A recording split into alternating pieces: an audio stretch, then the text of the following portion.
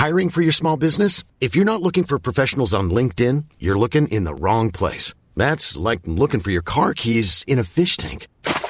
LinkedIn helps you hire professionals you can't find anywhere else, even those who aren't actively searching for a new job but might be open to the perfect role. In a given month, over 70% of LinkedIn users don't even visit other leading job sites. So start looking in the right place. With LinkedIn, you can hire professionals like a professional. Post your free job on linkedin.com/people today.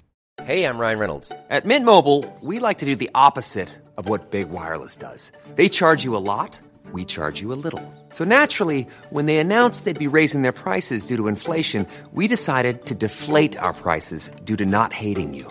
That's right. We're cutting the price of Mint Unlimited from $30 a month to just $15 a month. Give it a try at mintmobile.com/switch. $45 up front for 3 months plus taxes and fees. Promo rate for new customers for limited time. Unlimited more than 40 gigabytes per month. Slows full terms at mintmobile.com. Planning for your next trip? Elevate your travel style with Quince. Quince has all the jet-setting essentials you'll want for your next getaway, like European linen, premium luggage options, buttery soft Italian leather bags, and so much more. And is all priced at 50 to 80% less than similar brands. Plus, Quince only works with factories that use safe and ethical manufacturing practices. Pack your bags with high-quality essentials you'll be wearing for vacations to come with Quince. Go to quince.com/pack for free shipping and 365-day returns.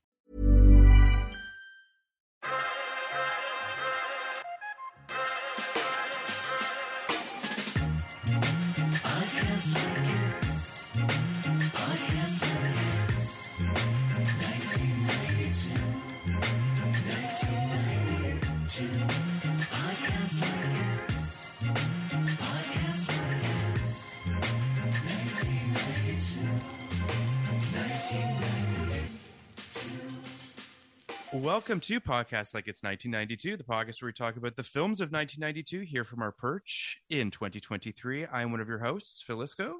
I'm your special guest host, Emily St. James, sitting in for your regular host, Kenny Neibart. I saw this podcast and I wanted it for my own, so I replaced him. I love that it only took you like 30 episodes to say this. Listen, I gotta. If he ever comes on the show, I got one for him too. But it's gonna be great. He is coming on. That's happening. Great. But most importantly, with us today, film critic Courtney Howard and senior awards editor at Variety Clayton Davis are here to talk with us about The Hand That Rocks the Cradle. The hand that rules the world. The hand that rules the world. I was, as we do on Twitter, lurking on, and I caught a conversation between the two of you as you were both effusively talking about The Hand That Rocks the Cradle. So I inserted myself into that conversation, and I'm so thankful that you both took the time to come on. We also just, we need to state the obvious here. Mm-hmm. No good conversations happen on Twitter, ever. The fact that you were able to pick out this one. Yeah. I was like, look, positivity. Must snuff it out. It's because Courtney and I I don't think we ever said anything mean to each other on Twitter. I think we've been the bestest of friends for all our lives. Yeah. So I think we just when Rebecca De Mornay's mentioned, it's like it's all matter and energy. She is the reason for the Big Bang Theory. Can I give my secret Phil origin story? Yes. Back when I was at the AV Club, before Sleepy Hollow, before the other stuff you'd done, you would just occasionally reply to me about Jason Tatum shows, and I'd be like, "Who the fuck is this guy?" But you did it enough times, and you did it kindly enough that I was like, "Okay, this is." You moved from "Who the fuck is this guy" to "Oh, this is that fucking guy," and then I started replying, and we became friends. So that's how that worked. That's how that works. I am maybe one of the only. I try to be positive on social media because I feel like it's toxic and terrible, and I just try to put positive things out into the world. It's harder and harder with each passing day. But so, Emily, obviously I was reading all of her reviews at AV Club, and I was a big fan of her work. So, that's why I was chiming in. You guys also love your work, obviously, follow you guys because, you guys are on the pulse of this industry. And I appreciate all of your insights into what's going on. That being said, The Hand That Rocks the Cradle. We are here today to talk about this movie. Emily and I had never seen this film, so this was the first time we'd ever watched this movie. Oh my God. No. That's outrageous. Well, we have support meetings every Wednesday, so you guys can start coming if you like. It's pretty awesome. I mean, this was not what I thought this movie was. Emily and I were talking last night about it, and I was like, this is not what I was expecting. And I don't say that necessarily negatively. But what did you guys think? Let's start with what did you guys think it was? What did you think the title meant? It's always my favorite place to start. Emily, please. I absolutely, I knew a lot of the beats of the Rebecca De Mornay stuff. Like, I knew the evil nanny. I knew the, trying to take the kids. I knew a lot of the, big jump scares. I did not know Ernie Hudson was in this movie. That was fun. And I didn't know Julianne Moore was in this movie. I genuinely, that was fun to see her pop up in for a couple scenes. That was my introduction to her. Yeah, but I knew a lot of the De Mornay stuff, and I was like, I bet this is going to have some questionable gender politics. And guess what? It did. Questionable politics in a lot of directions. Wait, let's be fair. It's not just gender. Yeah, no.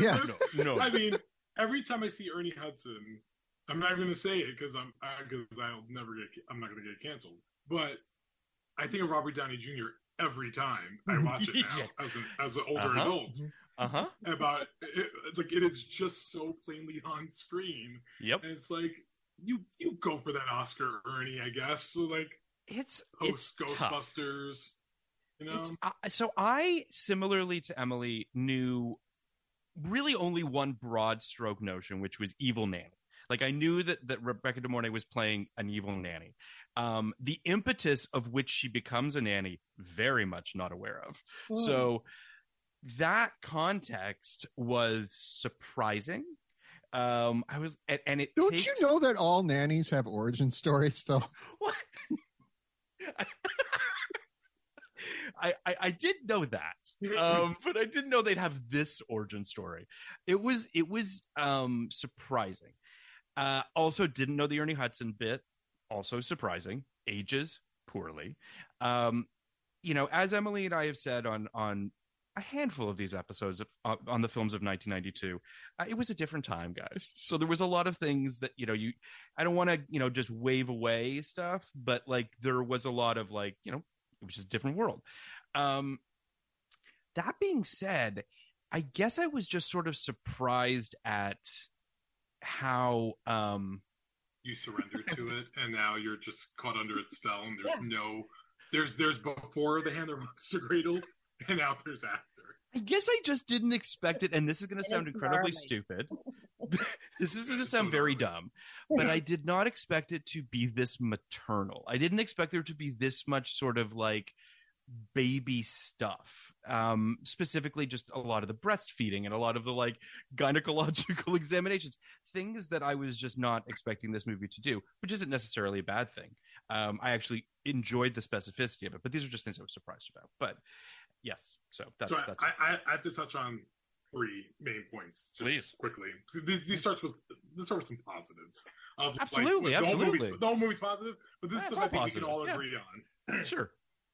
Number one, I watched this movie as an 8-year-old. Okay, my mom took me to the movies to watch this movie. Who took you to the movie? My mother brought me to the movies in the Bronx to see this movie. Who thought this was appropriate? It was for me. Clearly, because I have loved Rebecca De Mornay ever since, and if she walks through my door, my wife understands. It's been a good run. You let me see the kids on weekends. We're okay. I'll make sure I'll take care of you. We'll be okay. That's one. Two, hands down, and I've said this, look back in history of me on the internet. Hands down, my favorite movie house is in this movie, and it's their house. It's a good house. It's a very good house. I love it. It is Courtney's backdrop for our Zoom. The opening scene of just traveling through that house is just beautiful magic. And three, Matt McCoy, who plays Annabella Sciorra's husband, looks like Chris Elliott's son from Schitt's Creek. He does, and I can't unsee it. You know, yes, go ahead. I like that your three undeniables are Rebecca De Mornay, which sure, the house is great. Yes, that guy looks like that guy from Schitt's Creek. Yeah, agree. All three. I agree with all three. I told you we would all agree on those things. Yeah, no, I agree with all three of those things. I mean, the house is fantastic, and it makes me think of two houses that I also love, movie houses. The first, the house from Beetlejuice, a great house. The Maitland's house is a great house, and then Harrison Ford and Michelle Pfeiffer's house in What Lies Beneath. That's also a good house. This house actually also reminds me of Macaulay Culkin's house in The Good Son. Yep. In Maine. And because of that movie, I've said my whole life, and I only half mean this, that I want to die in Maine.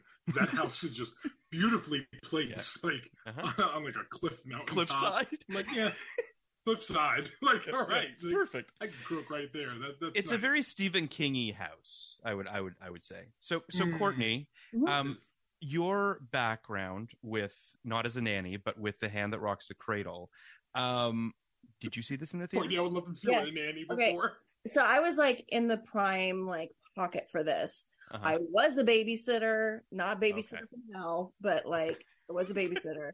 But I was like, it was like right when the big like thrillers were just coming out in the 90s. So that was like right when I started my like really going hardcore with my love of movies, going to theaters like all the time, using my babysitting money to go to the theater and see these movies over and over and over again. Sure. And this is one that I saw, like, for me, it was unheard of to be able to afford to go to the theater like more than once. So I would use my babysitting money to go see this. I saw it about 4 or 5 times in the theater. Wow. And I loved it. Like, it is schlocky. It is campy. It touches on all these things. Really good performances from the actors, I think. Madeline Zima, it's her first movie. She's adorable in it. I think the two leads are really great in it. Rebecca De Mornay, I think that's one of her best performances. Totally. But I was like, this and Sleeping with the Enemy were like the big like thrillers that you would go see, and then everybody would talk about it at school on like Monday. Did you see this, that, and the other? So this was one that was like, this spoke my language to me when I was young. And I didn't have like the concept of like, when I was younger, I mean, I would think about it, but it was like, I wouldn't think, oh, whoa, this was like super anti-feminist. Like, you go back to work, you're fucked. Your nanny's going to steal your man. He's going to steal your husband. Like that sort of thing. Sorry, can we swear on this? Absolutely. Yeah, I mean, and we're obviously getting into spoiler stuff, right? Yes, like, no, yeah. We're gonna. Okay. I'll give a little bit of context in a minute, but I do think that this is, you know, prime 92. You've got obviously Basic Instinct is kind of the big one, but you have a lot of these sort of sexy thrillers that are going on in the sort of the early 90s, and this is, I mean, it's kind of sexy. Is it a sexy movie? Sure. I mean, she tries to seduce the husband. She does. She's barking up the wrong tree. She should seduce Annabelle Ciora. Like, that's what should happen. Total true story. 100%. Annabelle Ciora is so much hotter than Matt McCoy. Like, and there's just like, there's like chemistry there too. Like, Matt McCoy has chemistry with neither of them, but like those two plus Julianne Moore, that's a throuple America can believe in. I agree. Right there. Can I also say, like, Please. Matt McCoy, like, the worst singer, and would annoy the hell out of me in the morning if he was singing with my kid that loud. I know.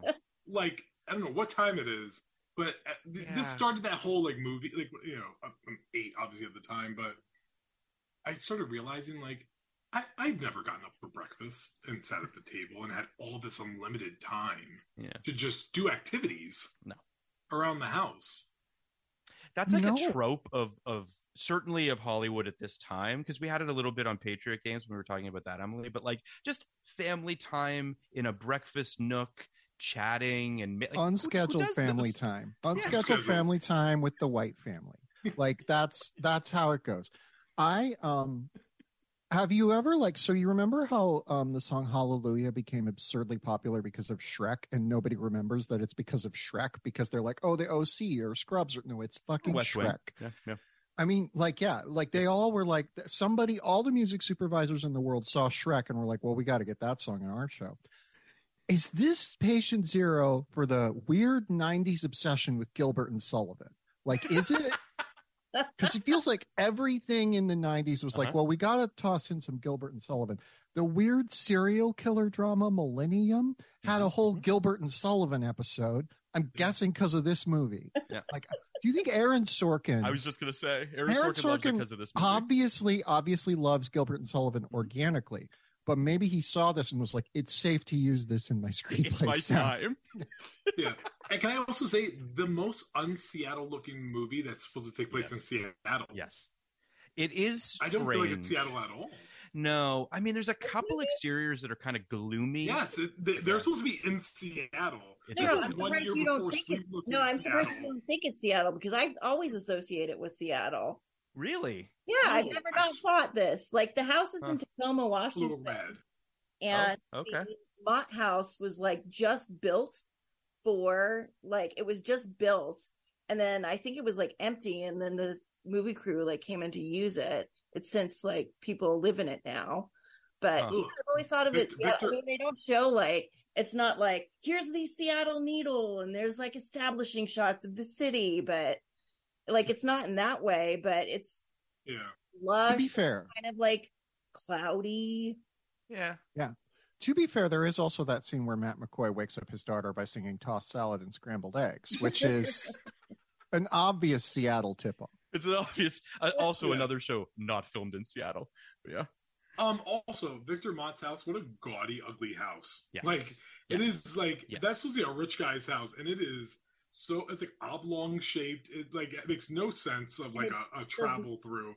But it does look like a villain's house. Like it does look like someone evil is sure. It looks like a doctor that probably raped a few women at some point. Yeah, right. Like 100%. 100%. That still had like one thing that's that I guess the movie doesn't do well is the passage of time. No. Is your best guess.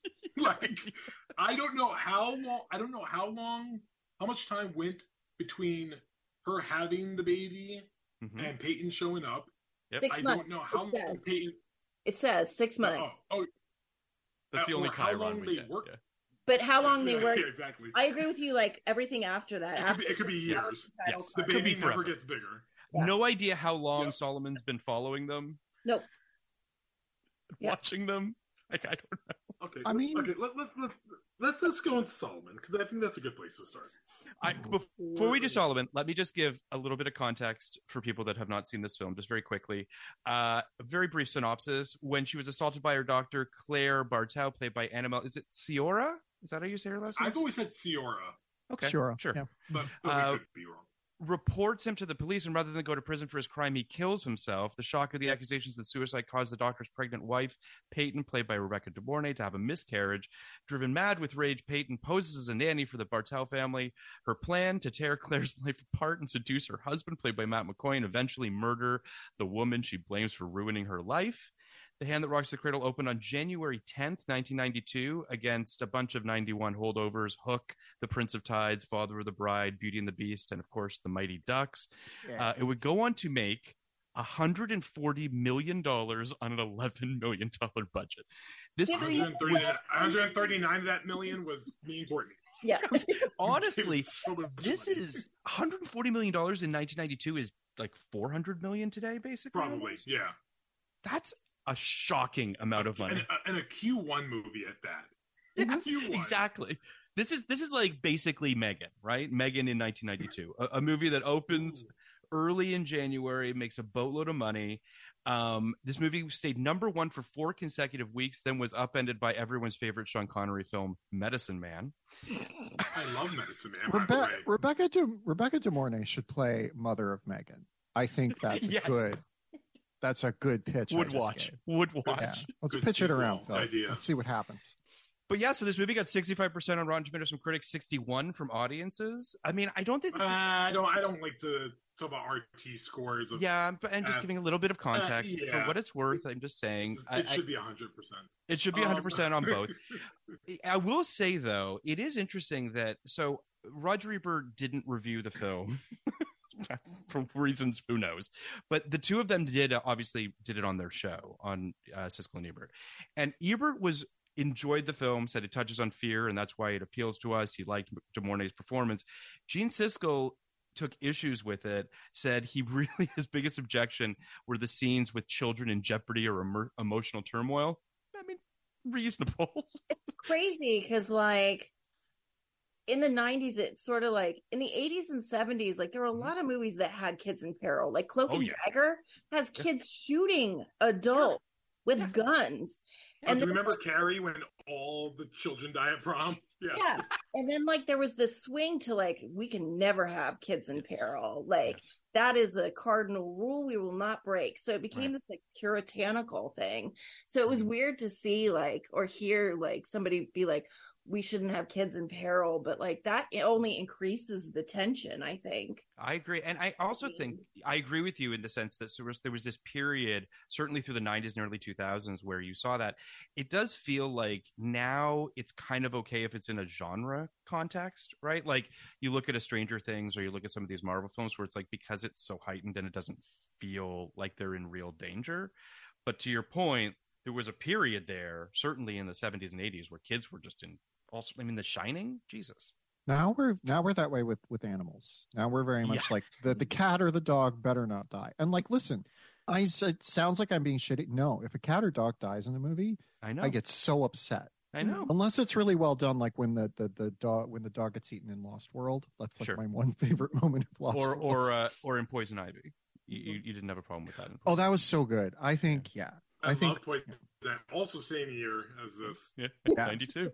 It's so I want to go back to what you were saying about Clayton, about Ernie Hudson's character Solomon. I'd like you guys to talk about that for a second. Okay. It was a time. It was a time. But all right, I'm going to approach this from a narrative standpoint first. Yes. This organization, Better Day, not Better Way.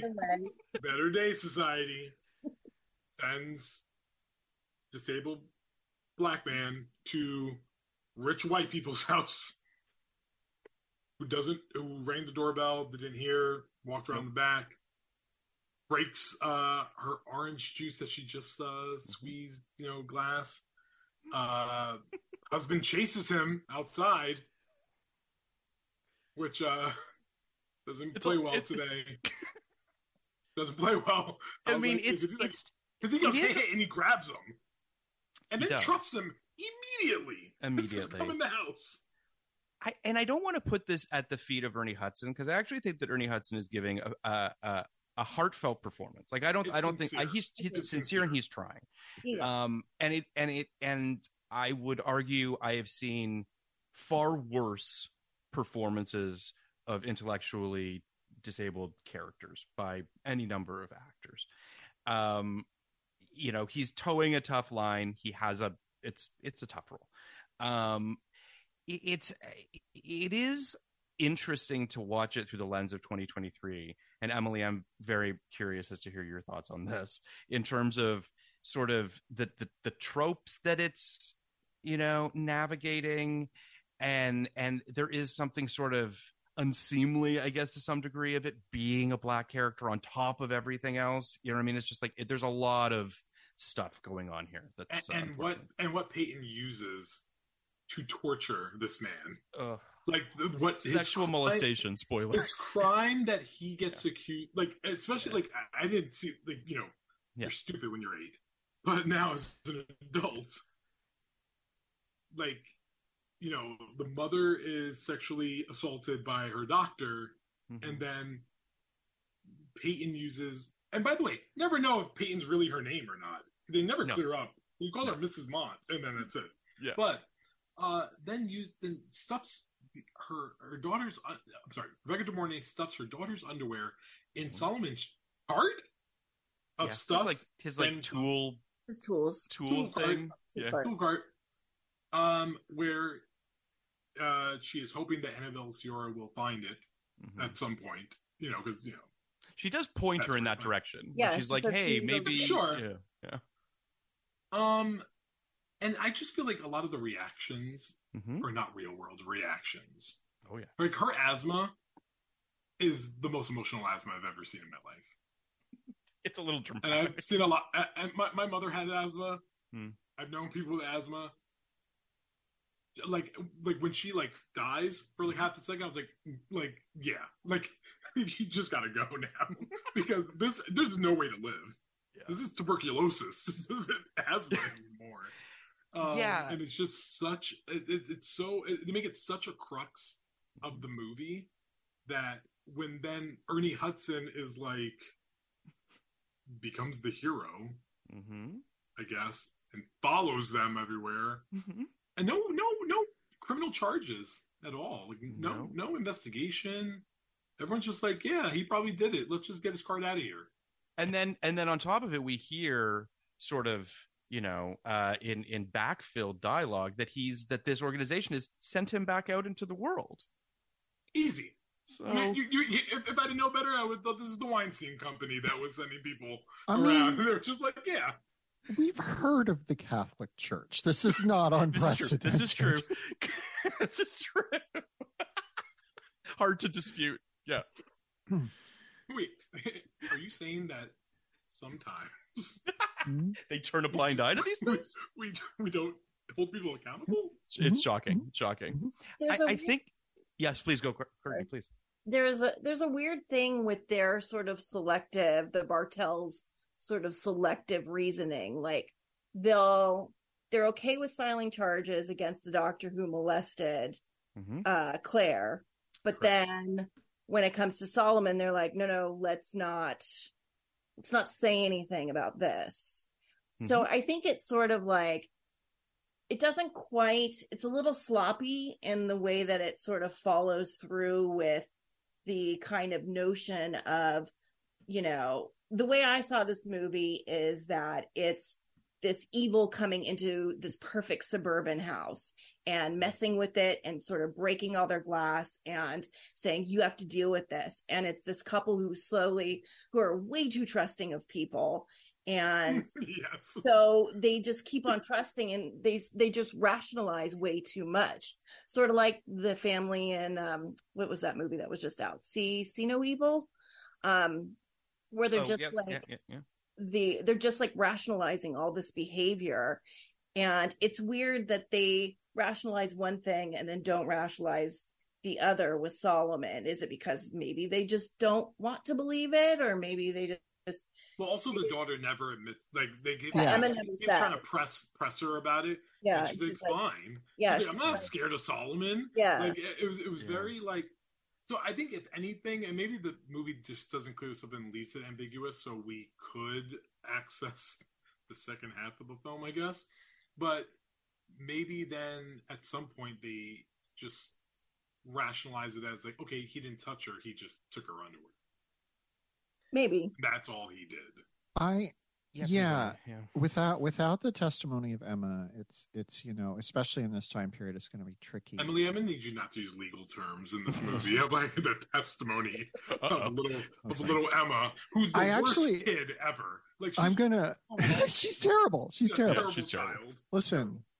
Listen, though, I'm just looking at I have a Rebecca De Mornay cradling a baby as my backdrop. If you're not watching this on Patreon, and I really does look like she's just holding me tightly, and I lovely. like it. I'm into it. I do think I'm going to say a thing that sounds like a bummer, and I promise I'm just going to breeze right by it, and we're all going to pretend I didn't say it. But I am a survivor of child sexual abuse, and like there is this thing that this movie taps into sort of accidentally, which is in the 90s. Nobody believed kids about anything. So like everyone believes Mrs. Mott, because she's a credulous adult. They don't believe Solomon because he's, got mental handicap. And they don't believe Emma when she says, no, nothing like this happened. They believe this adult. And like, that's the whole reason that child sexual abuse, like scandals in like the Catholic Church and everything ran so rampant, because nobody like fucking listened to kids. We still don't, but we're slightly better at it now than we were back then.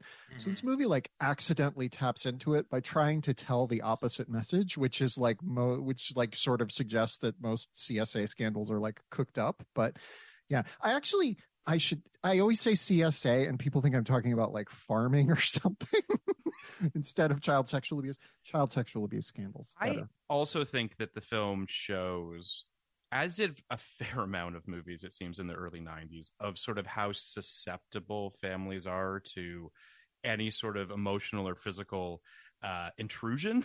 There was just all of this stuff. There's rampant kind of, because listen, these movies were relatively inexpensive to make.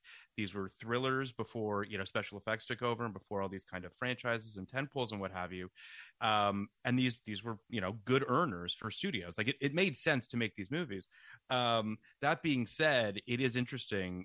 Emily and I have probably close to 10 of them to cover in 1992, and at a certain point you're just like, okay, so you've got psychotic roommate, you've got psychotic nanny, you've got psychotic cop. Like it's all just sort of people that are so. And you're talking about single wife unlawful entry, right? Correct. Okay. Yeah. But like it's there's just and then final analysis, like even your psychiatrist could be up to no, like it's just everything that you take for granted as quote unquote good people are all psychotic. So there is something there too. I mean, and just to add to that, I think when you were talking about being susceptible to like intrusion, I thought you were just referring to the blanket access people can get into this house with no effort whatsoever. Like Peyton finds her way back in. Solomon, our intellectually disabled man, gets back into the house. Everyone can just access, and they're rich. Like he's a scientist, and they don't have like alarm systems. Nothing. They have the worst clock alarms to wake them up in the morning, and I still will never understand, and I don't buy, by sheer physics, how Marlene dies. That was a big question I had, which was and part of it was because of the way that it was shot, because she kind of goes like this, and the glass all kind of falls on her, and that's she seems like she's fine. You needed some close-ups of like it actually like killing her. You need Seed of Chucky level mirror coming down and actually slicing her. I was just like, why is she dead? And why did she move? Why does she have such bad reflexes? I mean, not to mention the fact that, let's just say, for instance, that big shards of glass did somehow puncture her skin or what have you. It wouldn't kill her fast, and she would definitely be able to. She would definitely be able to walk out of that. And no one in the neighborhood heard it. No one. She would at least, she would at least like scream like hell. Like, absolutely, It's. I also you brought up something, Clayton, in terms of how easy it is to get into this house. The movie essentially opens with Solomon being like, "Do you want this picket fence to keep people in or keep people out?" And I'm like, it's gonna do neither. So, so by the end of the movie, we learned that Solomon failed at his job. It did kill her though. People are just that's true. Oh, I don't think I've ever put that together. That it's the actual fence that kills her. It looks like it hurts, though. My God, it looks like it hurts, and that's also something that would not kill her quickly, unfortunately. But that's neither here nor there. I think maybe she could have broken her back. Like, that's interesting. Because she she pushes her. Like, she gives her a good. It was like a donkey kick. Rolling start off the roof too. That's true too. So much momentum was building up. It was like a Looney Tunes cartoon. It was like Wile E. Coyote. I wanted to give just a touch of production stuff, which I didn't know about. That Annabella and Rebecca auditioned for inverted roles, which is kind of crazy to think about because Annabella doesn't give off although she is crazy on The Sopranos, but doesn't really give off a total crazy vibe. But that's interesting. And then the other thing that I learned, which I didn't know, is that Rebecca De Mornay was angling to get the part of Tinkerbell in Hook, and so she was trying really hard to get that job. She loses it to Julia Roberts, and it kind of pissed her off a little bit, I guess, so that they nicknamed her Tinker Hell on the set of this movie because she was apparently not easy to work with, which I think is... They just call me that for no reason. It's your nickname.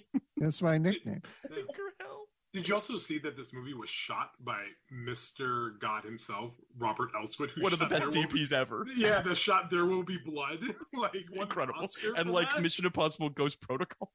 One thing I love is as we're working our way through these 92 movies, a lot of great DPs, like all-time DPs, are doing their first couple movies in this period. So just like it'll just be like, and here's Emmanuel Lubezki's like weird rom-com, and you're like, okay.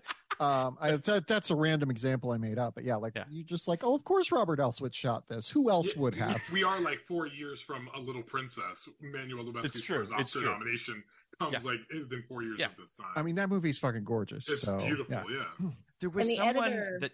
Yeah, sorry. Please go ahead. Sorry, the editor on this too. I was digging deep too into the production stuff. He got an Oscar nom for Die Hard. So, he had worked on a bunch of like all these manly, muscular, like action movies in the 80s. And then here he is making this transition to like these Disney movies. I guess maybe he was like an in-house Disney person because he also worked on like a Mighty Ducks sequel and a bunch of other like Touchstone movies, Hollywood Pictures type movies. So it was kind of funny to learn that like the action isn't very well cut together, like especially the greenhouse thing. I do think of Die Hard when I watch this for sure. It feels very. Well, there's a lot of breaking glass. There's a lot of breaking glass. That's true. In this movie. People walk on a lot of glass in this movie too. Well, you know what it is? I think at this time also there were a lot of like marketing teams were probably the worst that they've ever been because they were marketing things like comedies like Kindergarten Cop and then murdering people at the end of it with that a ferret on its like face, and then like Turner and Hooch is like around this time, and it's like, oh, like, you know, when they just blatantly like shoot Craig T. Nelson with a shotgun and then show them shoot a dog, which is horrific in hindsight now. But yeah, like everyone's just like, yeah, we can handle stuff, except for kids being in a little bit of danger, in peril. I do think it's you bring up sort of the sort of muscular thriller type things, which truthfully is kind of Curtis Hansen's bag for like the first half of his career, which I think is pretty interesting too. I think that a version of this movie that is like the Die Hard version of Charlotte Perkins Gilman's The Yellow Wallpaper would have been like amazing. Like there's like something to us. I just did. I'm making The Yellow Wallpaper as an action thriller. Annabelle Ciora is hiding in the walls of her house because she's been replaced by Rebecca De Mornay, but she's gonna get her revenge. This sounds fucking awesome. I'm gonna do it. I'm gonna do seriously. It. I mean, I just think this movie sort of. I mean, I think this is a surprise hit. I'd be shocked if anyone thought that this movie was going to do the business that it did, and it obviously leads into a year where, you know, Basic Instinct makes over $400 million at the box office. It's the third highest grossing film of the year. That's basically close to $1 billion today. So it is interesting how this movie kind of teased that up in a lot of ways. There were movies obviously before it, but still like, and then this movie sort of opens up Curtis Hansen's career to a certain degree. The next film he does is The River Wild, the Meryl's good movie. And Meryl should be more of an action hero. We really missed out on that. She's always missed out on her action films, which are River Wild, and comedies. Death Becomes Her. Sure, literally her best stuff is in that like stretch. It's really kind of fascinating. And then obviously he does LA Confidential, Wonder Boys, 8 Mile. Like he's got a fascinating career, and it is interesting to sort of look at it through the prism of. I mean, I've never seen Bad Influence. Have you guys seen Bad Influence? Yeah. Is it good? Yeah, it is. It's actually a capable thriller, and again, another 2 lead, like really good, well done relationship with the guys. Very yin and yang, sort of. Very angel devil thing going on. And I always confuse it with Bad Lieutenant. Yeah, very different. Very different. Very different. Very different. So wait, I to go into some more spoiler theory. I love making fun of movies I love so much. So aside from Peyton dying. I'm not Peyton. I'm not Marlene dying by glass falling on her for whatever reason. Peyton's plans are really dumb plans a lot in this movie. And one of the worst ones is the surprise party plan, which makes no goddamn sense.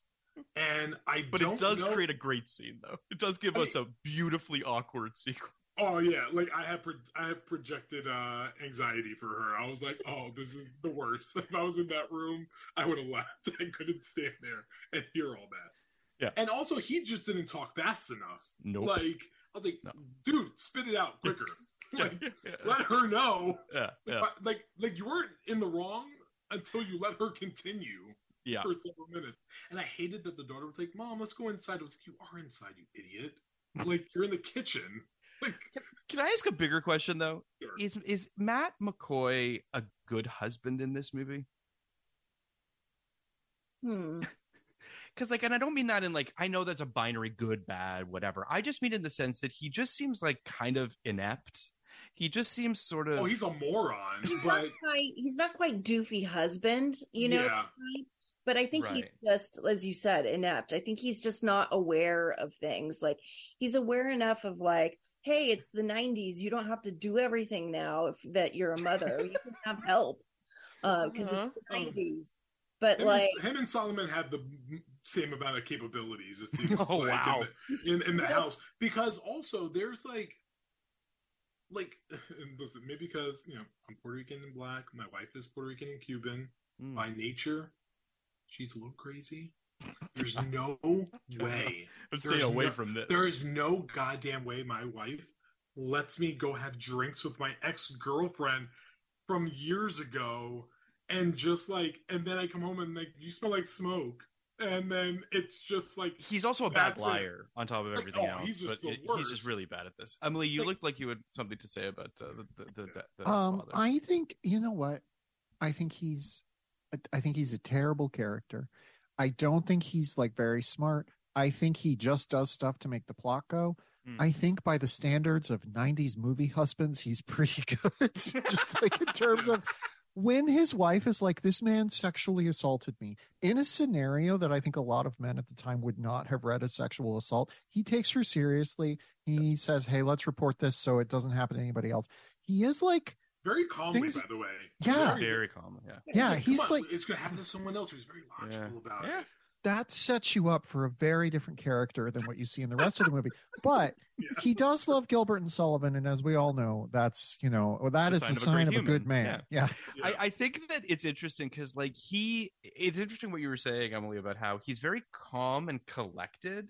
You know what I mean? He doesn't seem like he doesn't ever really jump to conclusions, particularly, which is probably he can't even reject Peyton properly. I love that she misinterprets that though, as But yes, it's stupid that she read it that way, but also stupid that he said it that way. Just be no, we're not going to bang right here in the kitchen, and we're wet, and I'm 90% sure he was sucking in his stomach. Is he hot? No, I don't know by 90 standards. I mean, no. It's a good beard for sure. It's a good beard. It's a solid beard. He did grow up to become the AARP guy though. So, Courtney, I want to hear your thoughts on the hotness of hot or not? Yeah. Not for me, not hot for me, but I think he's decent looking for 90s movie husbands. I think Gilbert is fugly. His friend, his size. He was he's our nanny, Gilbert, and then Gilbert's Gilbert's what are you doing, man? I mean, Matt McCoy has a certain guy in the frame that when you buy the photo, that's the picture that's in the frame. Yeah. He's got that certain quality to him where it's he's okay looking, but you're also Tom Amandus would have kicked this up a notch. Yeah, it's also there's no way you're good in bed, man. There's no way. You're pretty standard. I also wonder. So the other person that was up for this role was Kevin Spacey, who would. Make it even more problematic. Oh, rewind. Might as well have just invited the Seventh Heaven Dad. Why not? Let's just get everybody in here. But the Kevin Spacey thing is interesting because Emily and I we were talking with Karina Longworth a few weeks ago about Consenting Adults. That movie. The movie where Kevin Spacey and Kevin Kline clearly fall in love, and no one seems to be the wiser. He would be very strange in this role. He just, say what you will about Matt McCoy, he's a little bit vanilla, he's a whatever, but he also has this bordering on an alpha male kind of vibe to him. Like he does seem like a kind of everyman, you know, American dad, whatever. Kevin Spacey does not. Yeah, no. I'm even thinking about like Marty, Julianne Moore's husband. Yes, like how who's also a doofus. And by the way, we don't even see him mourn. Like his wife has been killed. I'm sure I would have sued the hell out of them. He's like, there to crack a blowjob joke and leave. That's basically and no one thought to ask like, hey, you know, like why was she over your house in the middle of the day? Yeah. Like everyone's like the way they need to out get the driveway. Like yes. Like why wasn't anybody like looking at her car and like being like, hey, there's papers in here. Let me investigate. Yeah. And they only assume, by the way, that Annabelle Sura had a asthma attack again because she saw her, and no one even like questioned her, but like, did you kill her? We've seen some bad cops in our 92 adventures thus far, Emily, but I think the cops in this town are maybe the worst cops. They're bad cops. You know, they're no Ray Liotta in Unlawful Entry. No one's Ray Liotta. But I gotta say, watching all of these movies back to back, just kind of soul crushing. Like not in like a way where I'm like not enjoying doing the show or whatever. Like we went on a streak there where like we did like Last of the Mohicans and like Passion Fish, and I was like, right, good movies can be made. And then you were like, well, we got to get back to the erotic thrillers and erotic thriller adjacent movies. And some of them I've liked. Movies coming up. Just some of them I've liked. Some, but like it is this like thing where as a woman watching movies from the early 90s, I'm like, oh right, they were like really not thinking very much of like this movie is ostensibly kind of aimed at women. It's written by a woman. It's got the two primary characters are women, but they just very much are like, they're very stereotypical portrayals of, you know, good woman, bad woman. And like Emily, a question for you and Courtney in this, because when you sit, I'm a stupid 8-year-old again at the time. I'm watching. So, like, obviously, they use quote unquote the ultimate sin that you can commit against another woman is breastfeed her child. Like they really, but the way that Curtis Hanson directs that scene with the music swell makes it sound like it's really beautiful in the moment. Like, because the music swells in a way, it's like, oh, look at your breastfeeding, and like, it's not like played for like the shock of like, oh my god. By the way, feet away from the bed. Like, God, where's CP? Where's Child Protective Services? Yeah, children. That the creakiest house you've ever heard.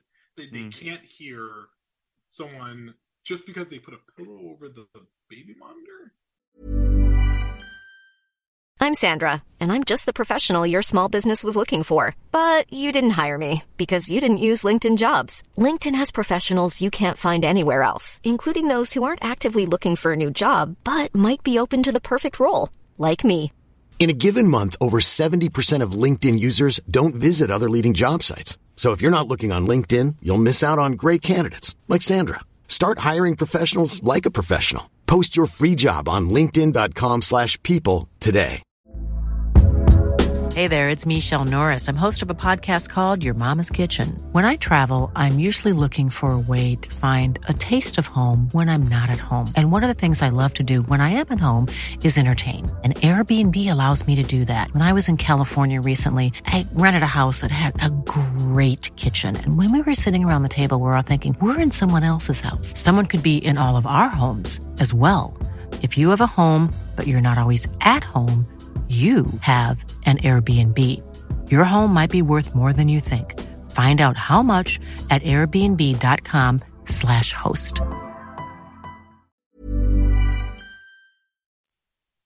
That's how that works. I have a baby. You just put a pillow over it, and then you can just ignore the baby forever. Before you do that, you wait a second, and you look as though you're going to smother the baby with the pillow.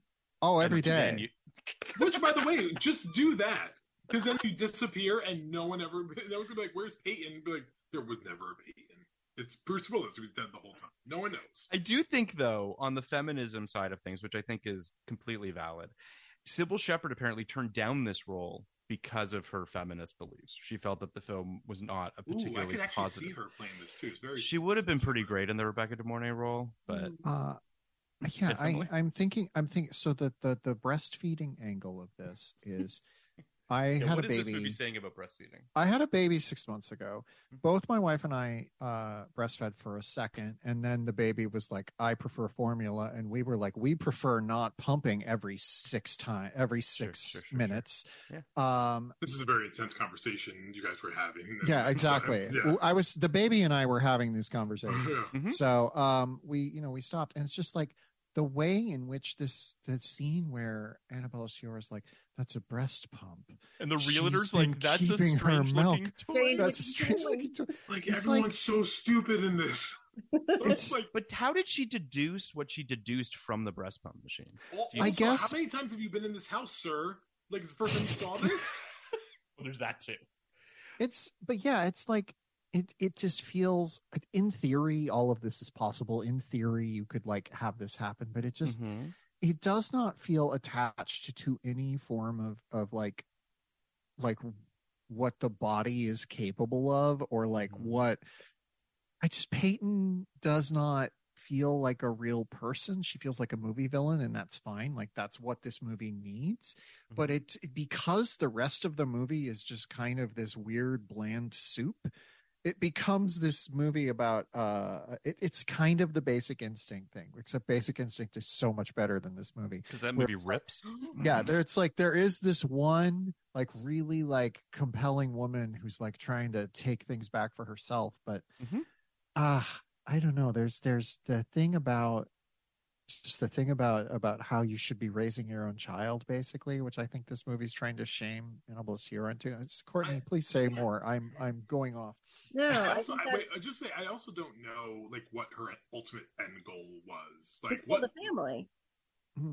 She wanted to steal the family for her own. She wanted to steal the kids. She wanted and to the steal husband. the kids because. But I don't think she wanted the husband. I think the husband came at like revenge is her only desire. So Courtney is holding up the DVD, the Blu-ray that says that. Is that the tagline? Revenge is her. What is it?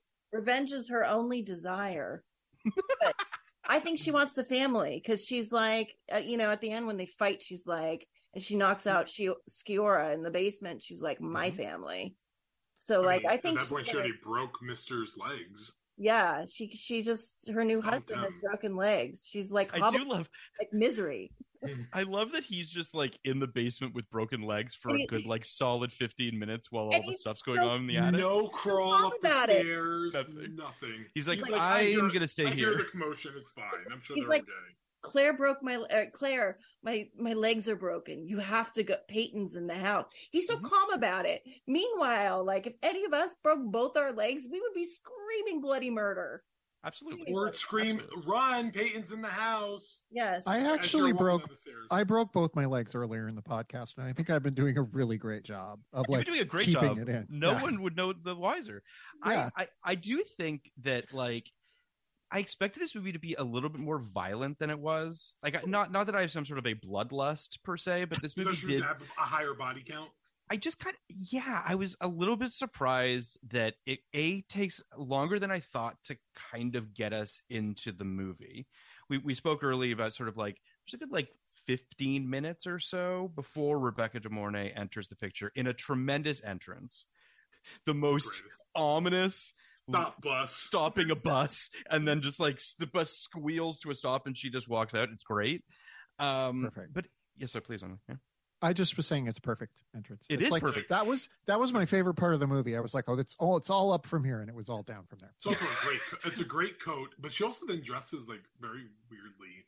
Like after that, I don't know if that was part of her. Like, I haven't seen the dressing. I think she dressed so blandly to sort of lull them into a sort of safe mode. There's nothing safer than somebody in a white button down with like looks good, all khakis, just really dressed plainly, and like she walks like she knows what she's doing and where she's going, and I think that lulls people into a sense of security. Whereas, like, if she was dressed hot, then it would a little. I mean, let's not forget that she also says, "Oh, I was such a little girl in the park, and I just showed up here. So can I come in your house?" Yeah. Yes. come in my house. It's a sweaty script. Yeah. You know what I mean? Like it's definitely a script that sweaty. It's definitely trying to get where it needs to go. And I guess I was just surprised by the first 15 minutes because I mean, obviously you have this obstetrician and this molestation, and you've got like a miscarriage, and you're cross-cutting between like her delivering this, you know, this miscarriage and cross-cutting with this blissful family that is completely unaware of what, you know, they have wrought. It's just all these things are like interesting, and then her reveal, like when she does show up, and you're like, oh shit. It gets to Emily's point, like it really kind of gets to a nice point, like a half hour into the movie. And then unfortunately, I mean, again, this is just me, and I know that this is 92 and all of these things, but I felt so ahead of the movie because we know she's evil that you're spending a good swath of the midsection of this movie just being like, she's evil. Do something. Hurry up and do something. like she's evil. Like, get her out of your house. You know what I mean? So do you know what I'm saying, Emily? I wish this movie. So Consenting Adults has sort of a variation on this where Kevin Spacey replaces Kevin Kline in this family. Yep. I wish this movie had just gone there. I wish it had been like, okay, Rebecca De Mornay has taken over your role as wife and mother, Annabella Sciorra, through whatever means you want to. Like, I wish it had gone further down that road, but I feel like, I don't know if Hollywood would have let itself go there in the 90s. Emily, they do show the scene where she's playing cards with the husband and daughter. And she's looking from the top of the stairs, and she's like, "Oh my god, I lost my family," and walks away. Like, it was so clear. I understand. Yeah, that's the thing I worry about when I see a strange woman playing cards with my husband and daughter. But I do want to speak to what both of you were saying, because I think there's something to this idea as well. And we still have this in movies, not as common, thankfully, but we still have the people telling a woman she's crazy. You know what I mean? The like, you know, that only happens in movies. That's only happens in movies. I know. But I'm just speaking to this idea because I did feel for Claire about halfway through this film when, like, it's abundantly clear to us what's being done to her, obviously. And slowly but surely, everything's kind of spinning out of control. Like, the scene that kind of broke me a little bit was when she's supposed to drop off the husband's proposal at FedEx, which then was Federal Express. And she and fucking Rebecca De Mornay steals it and tears it up and has this like weird fucking mental breakdown in the bathroom stall. And then, because that's the moment when I think Claire starts to feel crazy. Like, she's starting to unravel because Rebecca De Mornay is pulling the rug out from underneath her. So you feel sorry for her, and then you get to this place where it's like, but yeah, no, it's messy. But also it really brings back, you know, when we were all younger, we know what a typewriter was. So you couldn't just go print out another copy. Like, it is devastating. It is devastating. That is his only copy. He takes it pretty in stride, though. Like, he dismisses her, but yes, he does take it pretty easy. I understand. I guess this comes back to sort of like, what is he going to do?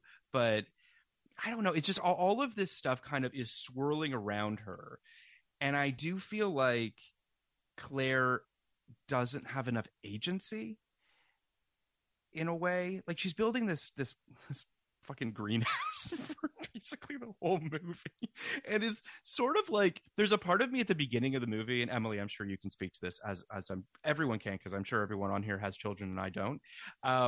No, okay, sorry. No, we have greenhouses. Okay, but there's this moment early on where she's like basically breastfeeding her new infant, and she's talking about how she wants to build a greenhouse, and her husband's like, maybe don't try to build a greenhouse right now. It feels like a lot to take on. And she's like, no, I can do it. And the answer is, because I'm not going to be doing anything with my kids.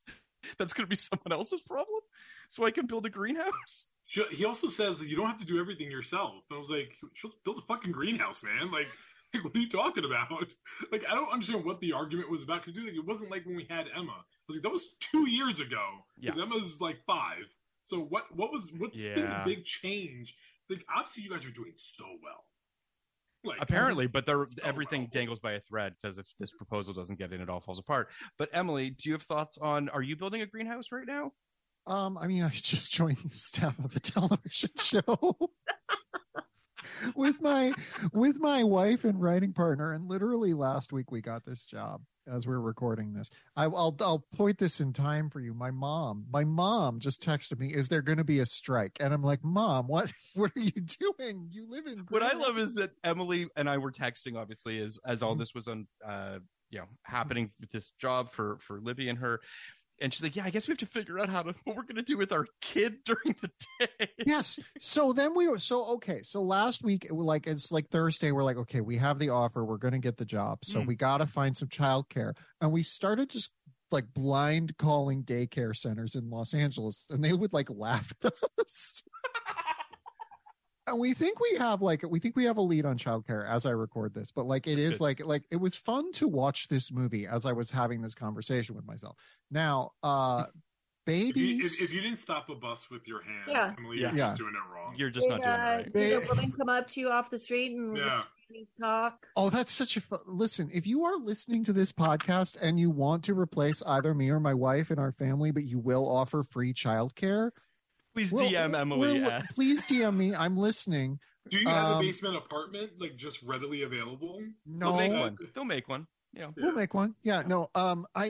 It is this thing where like babies, you intellectually before you have a baby, you understand that like a baby takes a lot of time and effort and attention and everything.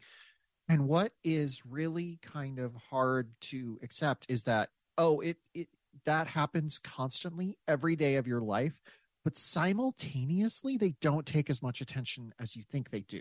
So like you have to constantly be near the baby and be ready to take care of the baby and be ready to leap out and grab the baby. But also they need a little bit of time to themselves. So like that is where, having a really conscientious nanny or daycare center or something comes in. And like this movie does sort of capture that weird anxiety of I need someone to raise my kid.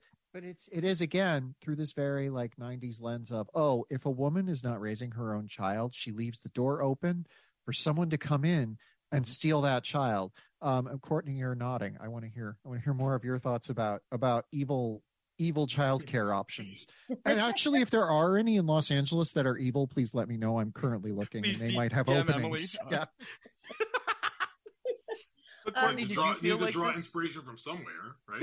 Like, get ready for this gig. Well, I do agree with that. It's definitely not something that occurred to me when I was like 12 and watching this and going, punch her in the face. Like that felt so cathartic when that happens in the theater. It does. Like people cheered every time that would happen when I would see the movie. But but it's definitely like, all 5 times. And but definitely like it is one of those things. They're doing like a home invasion thriller, but with you losing your family and losing control of your life. And it's definitely pointedly at women.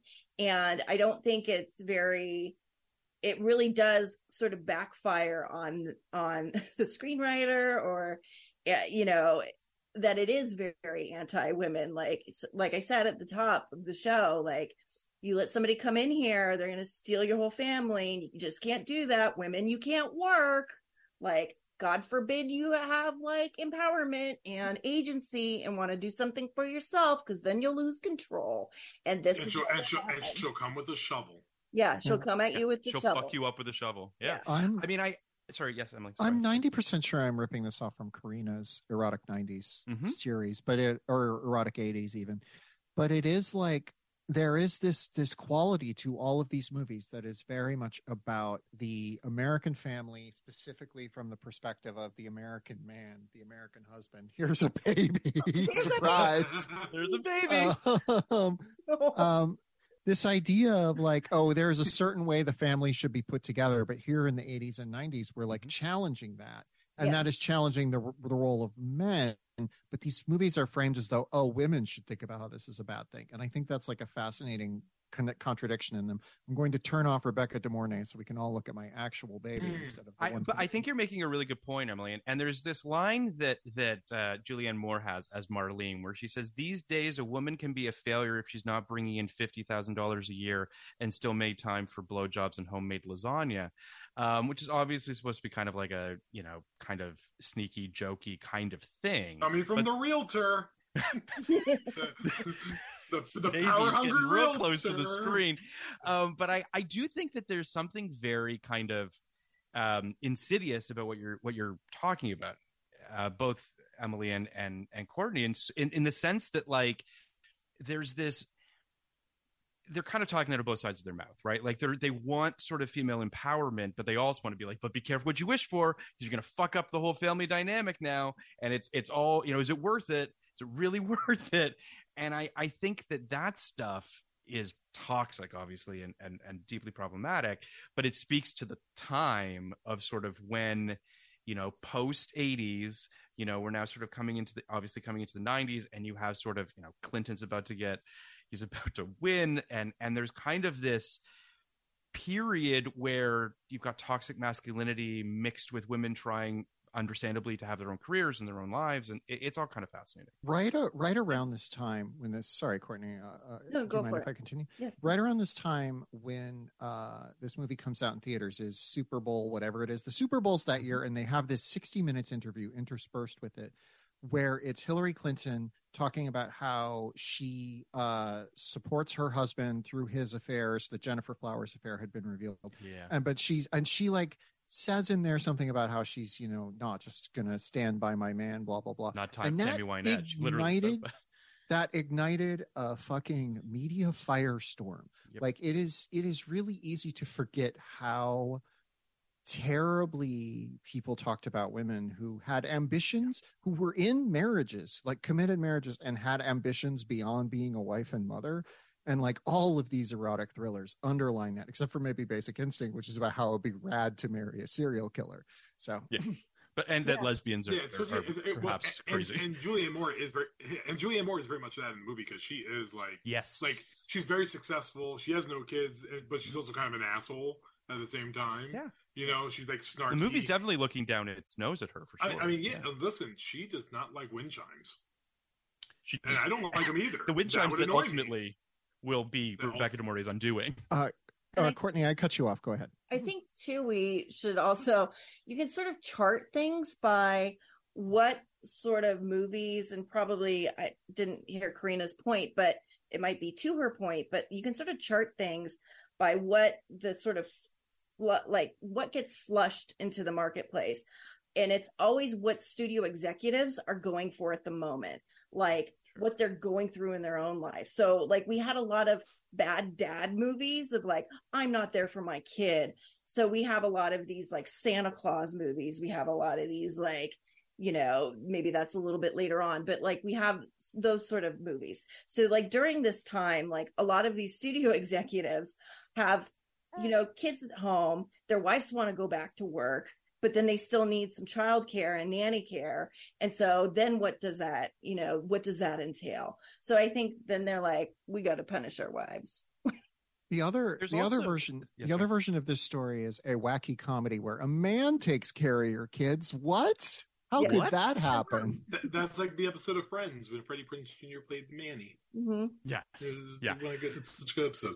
But to that, Courtney, just to add to that, like there is like, it's always very interesting to follow the trends of movies throughout, because I think this like with the Bad Parent, this is like a year after Radio Flyer, and like kids will be abused, and people like hated Radio Flyer at the time because they were like, we can't see a kid getting the hell out of them daily, and then maybe die at the end, question mark. I do think all of this speaks to sort of the family dynamic. I think you're all kind of tapping into this idea of sort of how America sees families, right? Like movies and television are so much of a mirror of how people are perceiving the family unit, right? And notoriously, The Simpsons was a really big deal, right? How The Simpsons had this kind of I mean, I think that family is working like gangbusters, if you ask me. But the fact that there was any question as to sort of the fidelity of that family unit is fascinating to me. You had a lot of movies that had divorce. Obviously, divorce became a really big thing in the 80s and 90s.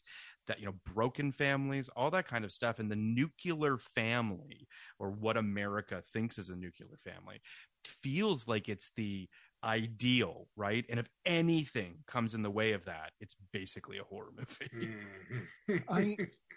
I do kind of want to ask. I'm going to lead with Courtney for obvious reasons, but I want to hear everybody's thoughts on this. What do we think this movie is saying about reporting sexual assault? Because Annabelle Sciorra, the movie frames it as her doing the right thing, but then her entire life falls apart because she did it. She's the one who started it. Yeah. So I'd love for you to think about that, Courtney. I mean, Rebecca De Mornay was working through all the women. She was going to take all the kids. one by one. Yeah. Courtney, do you have thoughts on that, Courtney? I feel like Rebecca De Mornay's character, I feel like Peyton just had like bad directed rage. Like she saw, since it was Annabella Sciorra taking her down, that's her target, versus the other 4 women who came forward sort of inspired by Claire's actions. But yeah, I mean, it does show that as well. Like here are your consequences for your actions. You should watch out. But in the beginning, like you said, it talks out of both sides of its mouth with this too, where she reported it. She did the right thing. Her husband's supportive of it. He doesn't try to gaslight her and make her think she didn't get sexually assaulted. But then, like, you know, like you said, all this bad stuff happens to her. So it's kind of has that both sides thing. It feels like it's so close to a thing where it's like on point about Rebecca De Mornay's real rage being at her husband. And now she doesn't have a way to like place that rage, but then it just turns into she wants to steal these babies. And it just are you referring to the monologue in the greenhouse when she's like, he wasn't, like, he was murdered and never caught who did it? Yeah. And like subtext. Yeah. There's like a few things in the movie that like I've wondered afterward, and I don't need movies to put everything in a nice bow. I need to know all motivation. But I wanted to know, like, was she evil before her husband killed herself? Because, like, the way she's sitting there when they deliver all the news, like, get out of the house, kind of whatever, before she collapses, like, she's just, like, there's, like, just no remorse on her face. She's like, what do you mean? Like, I'm gonna, what do you mean I have to move? Like, I'm devastated my husband's dead.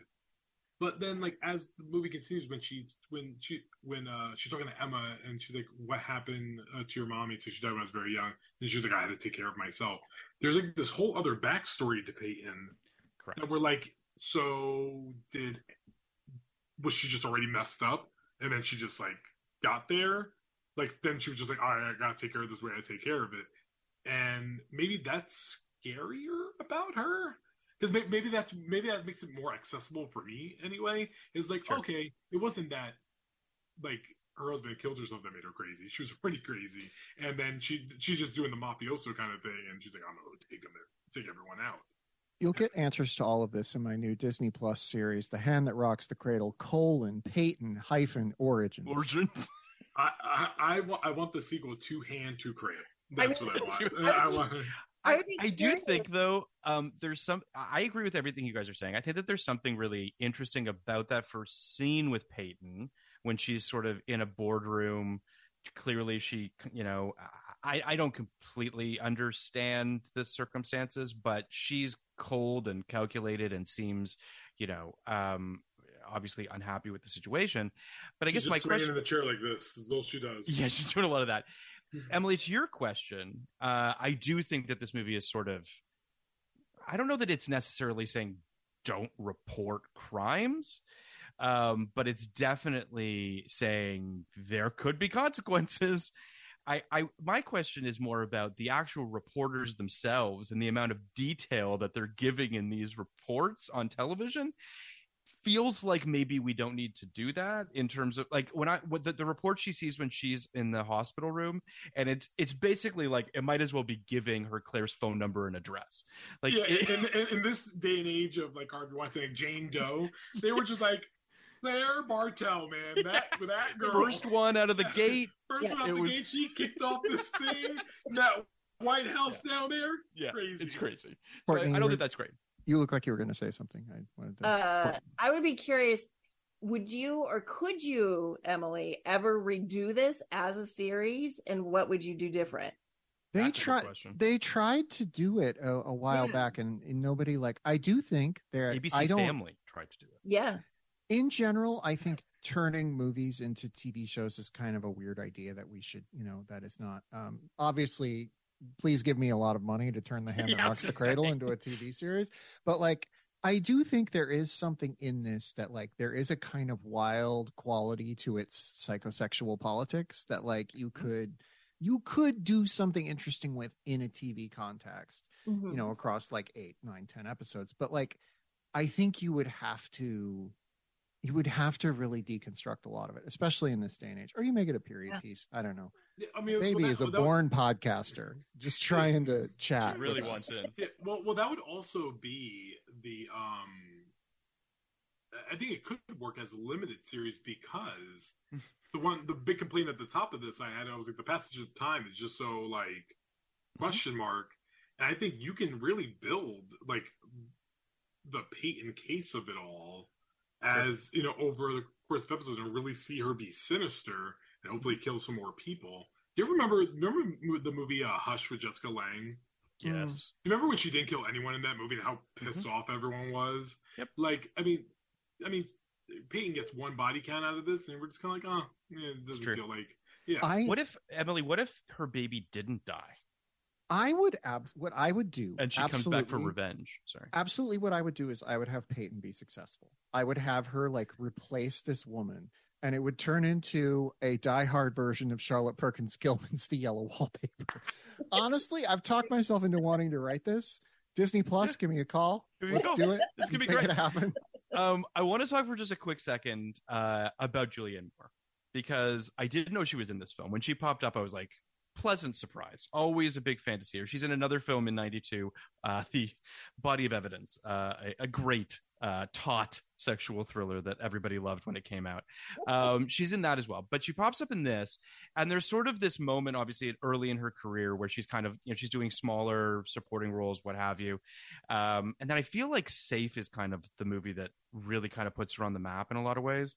And that kind of launches her into the career. She's in Shortcuts as well. She's great in Shortcuts. So in this, it was just really interesting because she's so effortless even then, you know what I mean? Where it's just you're just well, this person's obviously going to be huge. And she gives the movie, when she discovers the wind chimes, she puts that kind of together. We then get my favorite trope. Any movie that's got a microfiche sequence is always a good movie, as far as I'm concerned. That just never fails. And then she's in the car, she's on her cell phone, she's giving that kind of bitchy energy that the movie really needed in that moment. And it really is sort of like a breath of fresh air that kind of propels you into the third act of the movie. She's really fantastic. She also knew that she wasn't home, by the way. So she called and said she's not home, and then she still went over there anyway. Still went. Yeah. Interesting. But yeah. I think even at the time too, I'm sure Clayton would speak to this as well. Even as an 8-year-old watching this movie, Julianne Moore completely pulls focus. The second she's on screen, you're like, who is this? And I want to know everything about her. Yeah. She's awesome. Who is this character? Because she's the one who tells the truth. She's the best friend in the movie. She's the smartest person. The smartest person in the movie. She's self-aware. So we want to know everything about her. But it's magnificent that the two things sort of collide. That they get this, fantastic actress to play her, and she's just a standout. She's so good. Julianne Moore in the 90s is very much the best way I can describe her. She's like the Philip Seymour Hoffman of the 90s. I was just gonna say, very dependable. The next year is The Fugitive, and she has the smallest part in The Fugitive, but I will never forget her in The Fugitive. When she tears off his badge, she plays a stupid doctor, and she's actually stupid in that movie. That character is dumb. Yeah, dumb, but she's so good. She's always she's just you know what? I don't know. Maybe it's just her. I hate to make it as I'm staring at her right now in a May December picture of her It's just can't wait for that. Cannot wait for that. Can't wait either. Yeah. But yeah, I think it's her face. Like she just has the ability that when the camera loves her, and then you're like, okay, what do you have to tell me that's going to be important or not? We watched Scent of a Woman for this show, and that has an early Philip Seymour Hoffman performance where he's kind of a nothing role, but like he's developed this character. He's built a character on top of it. I think Julianne Moore's doing the same thing here. It's just like the Paul Thomas Anderson day players have come to it feels to that save way. the day. Yeah. To rescue these. Yeah. I mean, it is interesting how she, as you said, Courtney, she pulls focus. Like you just can't help but look at her and just be like, who is this? I want her story. I think you should be doing Marlene's origin story if you're going to do a Hand That Rocks the Cradle. Oh, from Marlene's perspective. Yeah. I mean, that's the thing about Hand That Rocks the Cradle, the limited series, is every episode is from a different perspective of one of the characters like in the classic film Hand That Rocks the Cradle. Actually, Lifetime did a sort of a spin on this called The Hand That Robs the Cradle, which is about a nanny who realizes that the little boy she's seeing was kidnapped by the parents, which I think is a really great idea. We're all having fun podcasting today, including she's really the baby. Loving this today. She's just in it. It's great. She's having a blast. She's having a blast. She hasn't figured out if she talks into the microphone, it will make noise. If she does, we're all this will no longer happen. So yes, please. I was gonna say, like the cap off the Julianne Moore stuff is that she is, she's just always been I would say like natural born actress. Like she she just knows what to do. Give her a movie, even in things like, and Emily spoke about this earlier, Lost World, which is like a travesty by most standards, but I mean she's Mr. Magoo in the movie, but she works. Like it utterly works. Yeah. The one sequence in that movie that unquestionably works is that T-Rex attack with the two T-Rexes, and so much of that is just on her looking scared, and she's the best in the biz. She has my favorite moment in that film, favorite kind of sequence. It's her on the glass. Yeah. And it's shattering and she can't move or she's going to that's just a great Spielbergian moment. And she's selling it like nobody's business. But she's just fantastic. I also love when she pisses off the Stegosaurus too for like no reason. Yeah, for no reason. Yeah, it's great. She's really good at her job. But I do think that I'd be remiss if we didn't talk just a little bit about Rebecca De Mornay, because I do think that her career is one of those careers that, obviously starts with a bang with Risky Business, and everyone is sort of like, who is that? She's in a bunch of movies in the 80s, but like I don't know a lot of them. And they really, I think the first time I saw her was probably in Backdraft, if I'm being completely honest, where she plays Russell. Also amazing looking in Backdraft. I'll tell you, she was my life. My life. She's a stunner, that's for sure. She really was. I'm not even saying this tongue in cheek. I'm the awards editor, so you'll know I mean this. I totally believe she deserved an Oscar nomination for Hand That Rocks the Cradle. She's really good at it. Because it is really it's one of the great villainous turns. She we can talk about things with the script being problematic, but she just sells the hell out of it. Yes.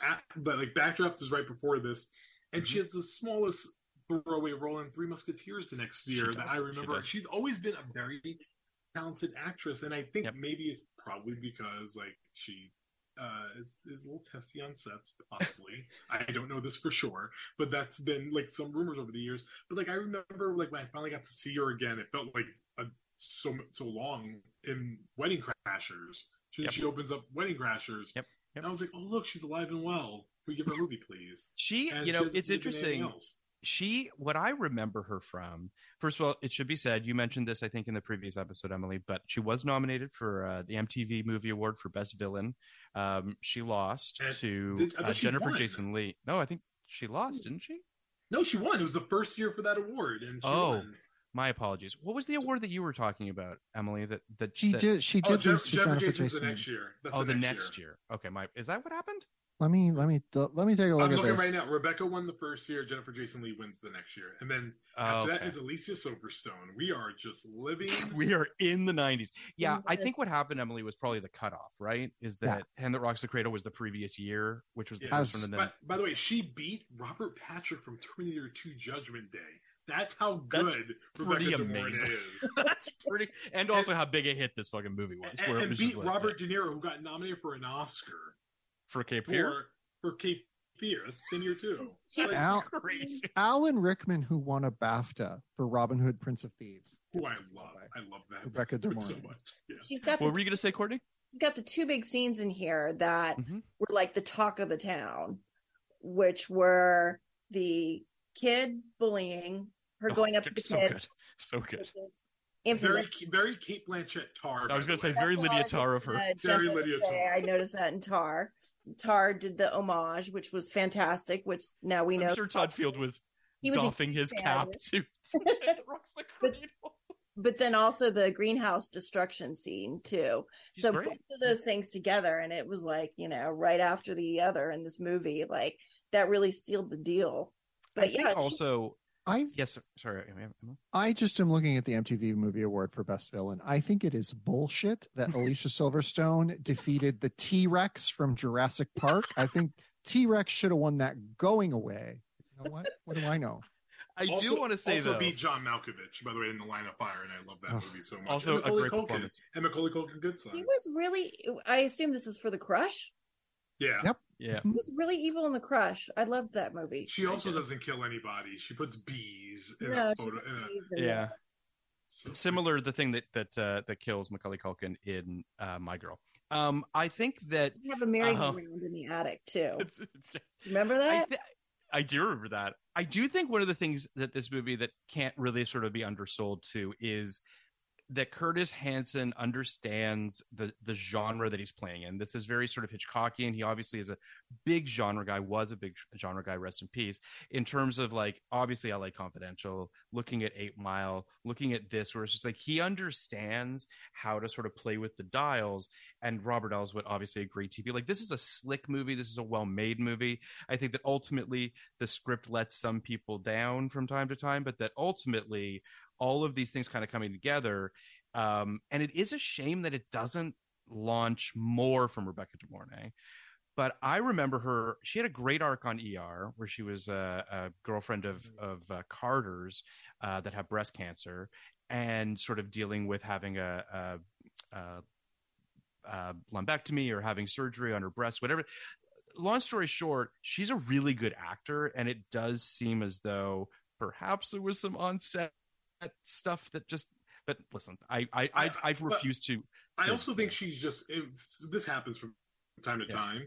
I think, because Sharon Stone was alive during that time. Like, I honestly believe that because I also think that's why Brie Larson hasn't really like taken off. Like, I mean, obviously she won an Oscar, but like, sure, Jennifer Lawrence has been alive and well for quite some time, and the reason why Giovanni Ribisi hasn't taken off because Sam Rockwell has been doing his thing for like. Sure. There's always a counterpart to it took me so long to get going because Taylor Swift's out there just like taking up the really natural spot. She really sucks up all the oxygen. I pivoted to writing because I was like, well, I guess pop star's not happening for me. But I do think you're making a good point though, in terms of, and this is the case with Hollywood, it fucking still happens to this day, which is that, there's the list and where are you on the list and what roles are being offered to you and how do agents finagle things and also just how do you take a role and knock it out of the park in something that people would think like, really, you're going to do the like evil nanny movie? Yeah. And she does it and she fucking bodied it. Like, she does a great job. But I do think all of this is to say that like, it's a shame that there wasn't more from her, but she kills this movie. At the end of this film, she is wielding this shovel like a fucking lunatic. There's a moment when after she pushes the husband down the stairs, he breaks his legs, she then like smashes the light bulb with the shovel, and my like on-set brain went, that's going to be really fucking hard to get out of that socket, man. Like, I don't know how you're going to get the part of the fucking bulb out of that thing. But she's she's great. This whole back half where like she's just unleashed and it's just Peyton unfiltered with a red sweater that she keeps buttoned the entire time. The entire time. Because that's important. Yeah. Just keep that red sweater intact. Gotta keep that. And the weirdest bloody nose. Like it was running. Yeah. It was like either like bleed or don't. Yeah. She's so beautiful. You can't have like you can't fuck it up too much. But that punch would fuck you up. Like a straight on punch that catapults her across a kitchen table. like so hard. But then can't fight her any other time in the movie. Just can't do. Like there's so many. And I mean, again, it's stupid to be like annoyed by this, but how do you lock doors from the outside? Like how does the little girl lock her inside the room from the outside? And then she uses like a fireplace pick to kick the door. Like why are we like everything? And by the way. Remember when she gives her the tour of the house and shows her like everything or whatever, and she says your room gets the most light in the house. She straight up lied to her because that's the basement. We saw the rest of the house. A lot of light. We saw the rest of the house. It was very dark down there. I think to encapsulate in conclusion, Rebecca De Mornay goes for broke in this movie, like gives everything she has, and that's. I think certain actors are just great I think Curtis Hanson was able to get that out of her, and I don't know if many others could. Yeah. I mean, I don't know sort of in this movie, in this role. Yeah. Yeah. Except when Emily writes this miniseries, we're all going to be part of now. It's going to be great. When Emily writes this movie, it's going to be great. I'm trying to figure out who I'm casting as Peyton, because who's going to fill those shoes? It's certainly not me, unless. So I do want to. Nia Long, by the way. Oh wait, I have a tip for you with the light bulb socket thing. Oh yeah. What's the tip? Potato. Cut a potato in half, a raw potato. Stick it in the light socket, and that's how you can get a broken light bulb out. I feel like maybe serious, it works. Oh, I know you are. Yeah. It's great. I feel like maybe Hints from Heloise didn't make it up to Canada, Phil, and that's why you don't know this sort of thing. So that was the most MacGyver thing I've ever heard. I don't even know what that even means. I don't know where I heard it, but it does work. So I do want to just to wrap this up. We do a rating on our podcast where we rate from 0 to 99, 0 being the lowest, obviously 99 being the highest, 30 and we rate it. 30 for so what 0 to 99, where does this film land for you guys today? Obviously you loved it back in 92, and I'm curious as to how it holds up for you today. There is something to be said about seeing this movie when you're 8 and growing up with it. I would hate to watch it as an adult for the first time under your lenses, because I can only imagine. Yes, thank you. It was fun. I appreciate it. You know, and there's a lot of movies like that. Like can you imagine watching Single White Female for the first time now? Well, that movie's a fucking ball. That movie's a blast. That one was crazy. It's the best. Yeah, it's the best. But the dog dies. That is true. There is a dead dog in that, Emily. Dog out the window. Boo. High body count in that movie, because then she sticks someone in the eye with a heel. I think if I'm really being honest, like if I'm just like really objectively trying to be a critic about this, it's like a 72-ish. You know, it's okay. It's a pretty. As a campy cult classic, it's like it's up there with Showgirls. Like it's just delightful, and if it's on TV, I'll watch it. Like no doubt about it. Yeah. So, Courtney, where are you 0 to 99? Where do you fall on this one? I'm about sort of in that range, like between 70 and 80%.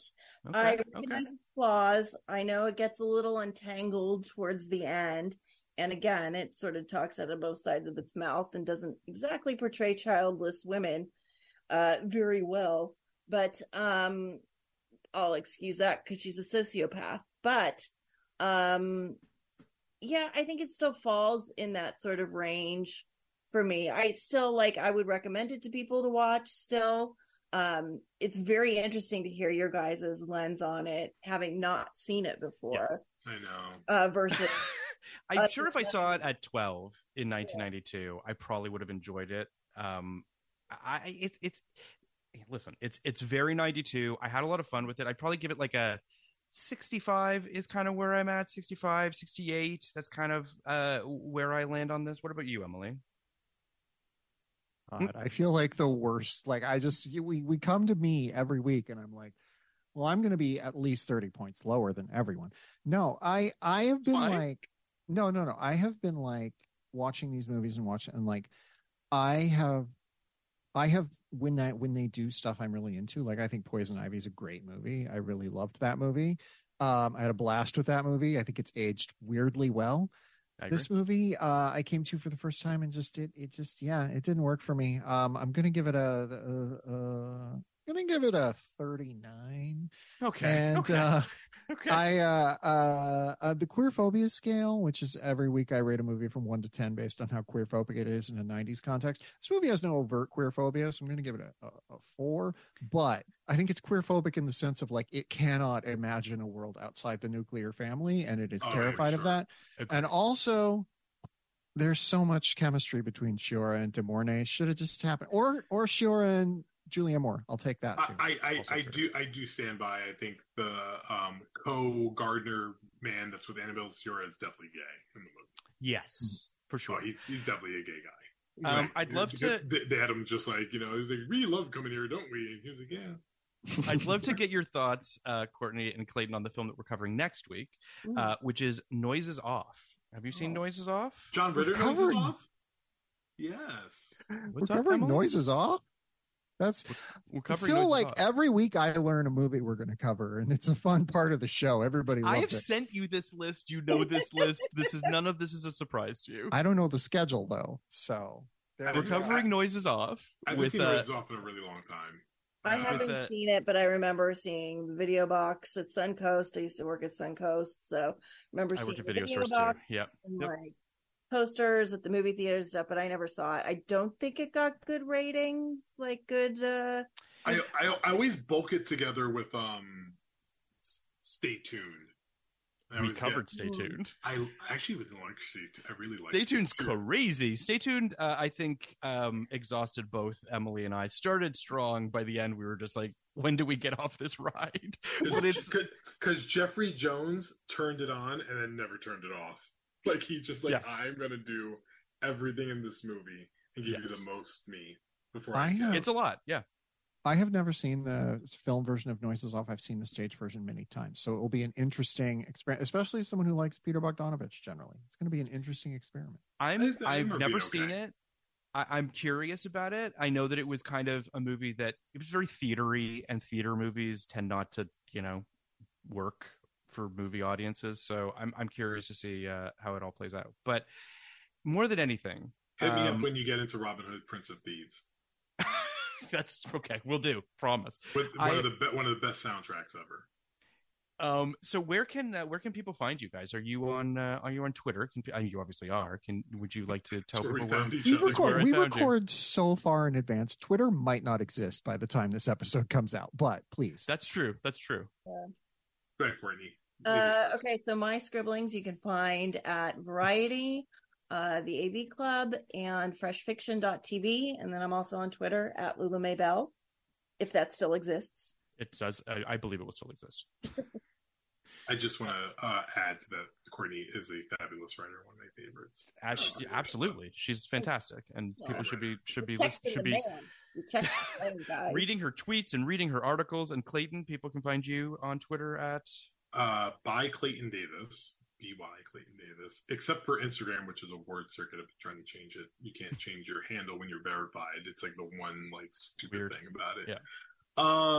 I'm there, and you can see me making a lot of foolish Emmy and Oscar predictions all year long. Love it. Everyone should be following these. Yeah. This episode's coming out in like September, right?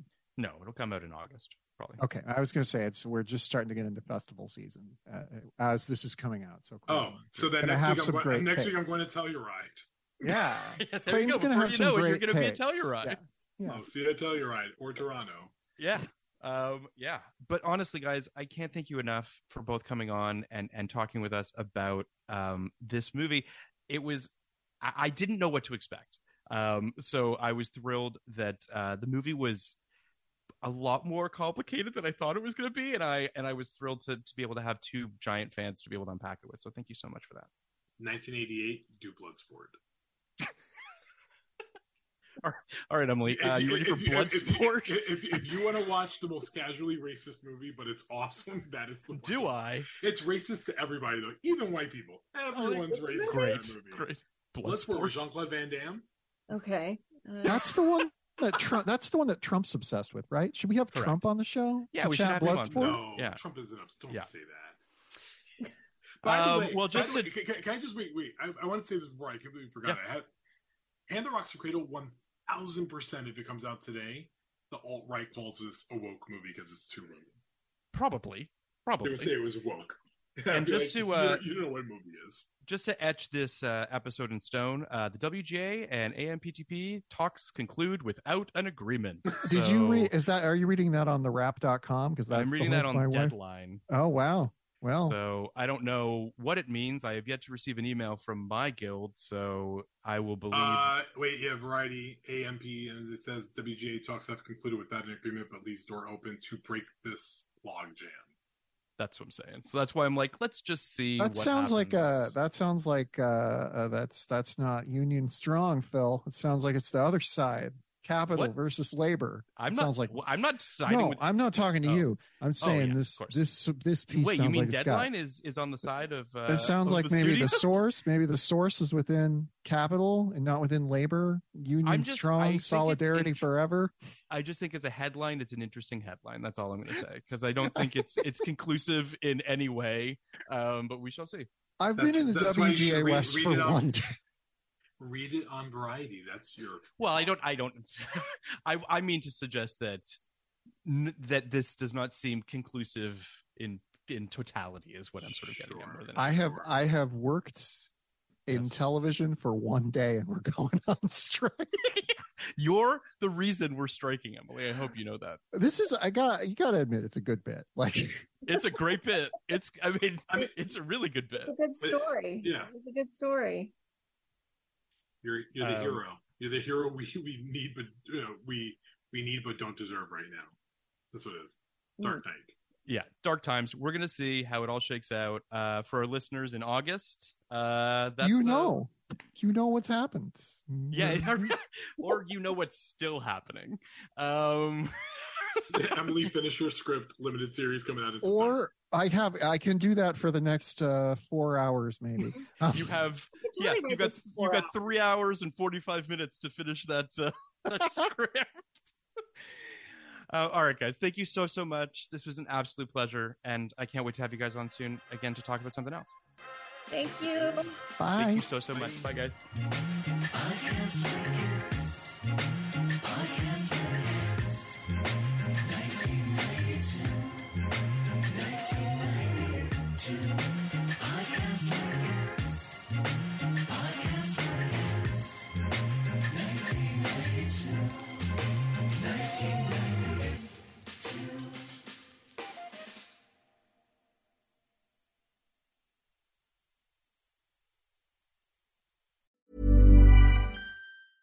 Hey, it's Paige DeSorbo from Giggly Squad. High quality fashion without the price tag. Say hello to Quince.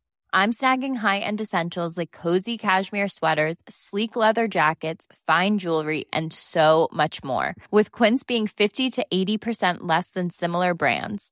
And they partner with factories that prioritize safe, ethical, and responsible manufacturing. I love that. Luxury quality within reach. Go to quince.com/style to get free shipping and 365-day returns on your next order. Quince.com/style.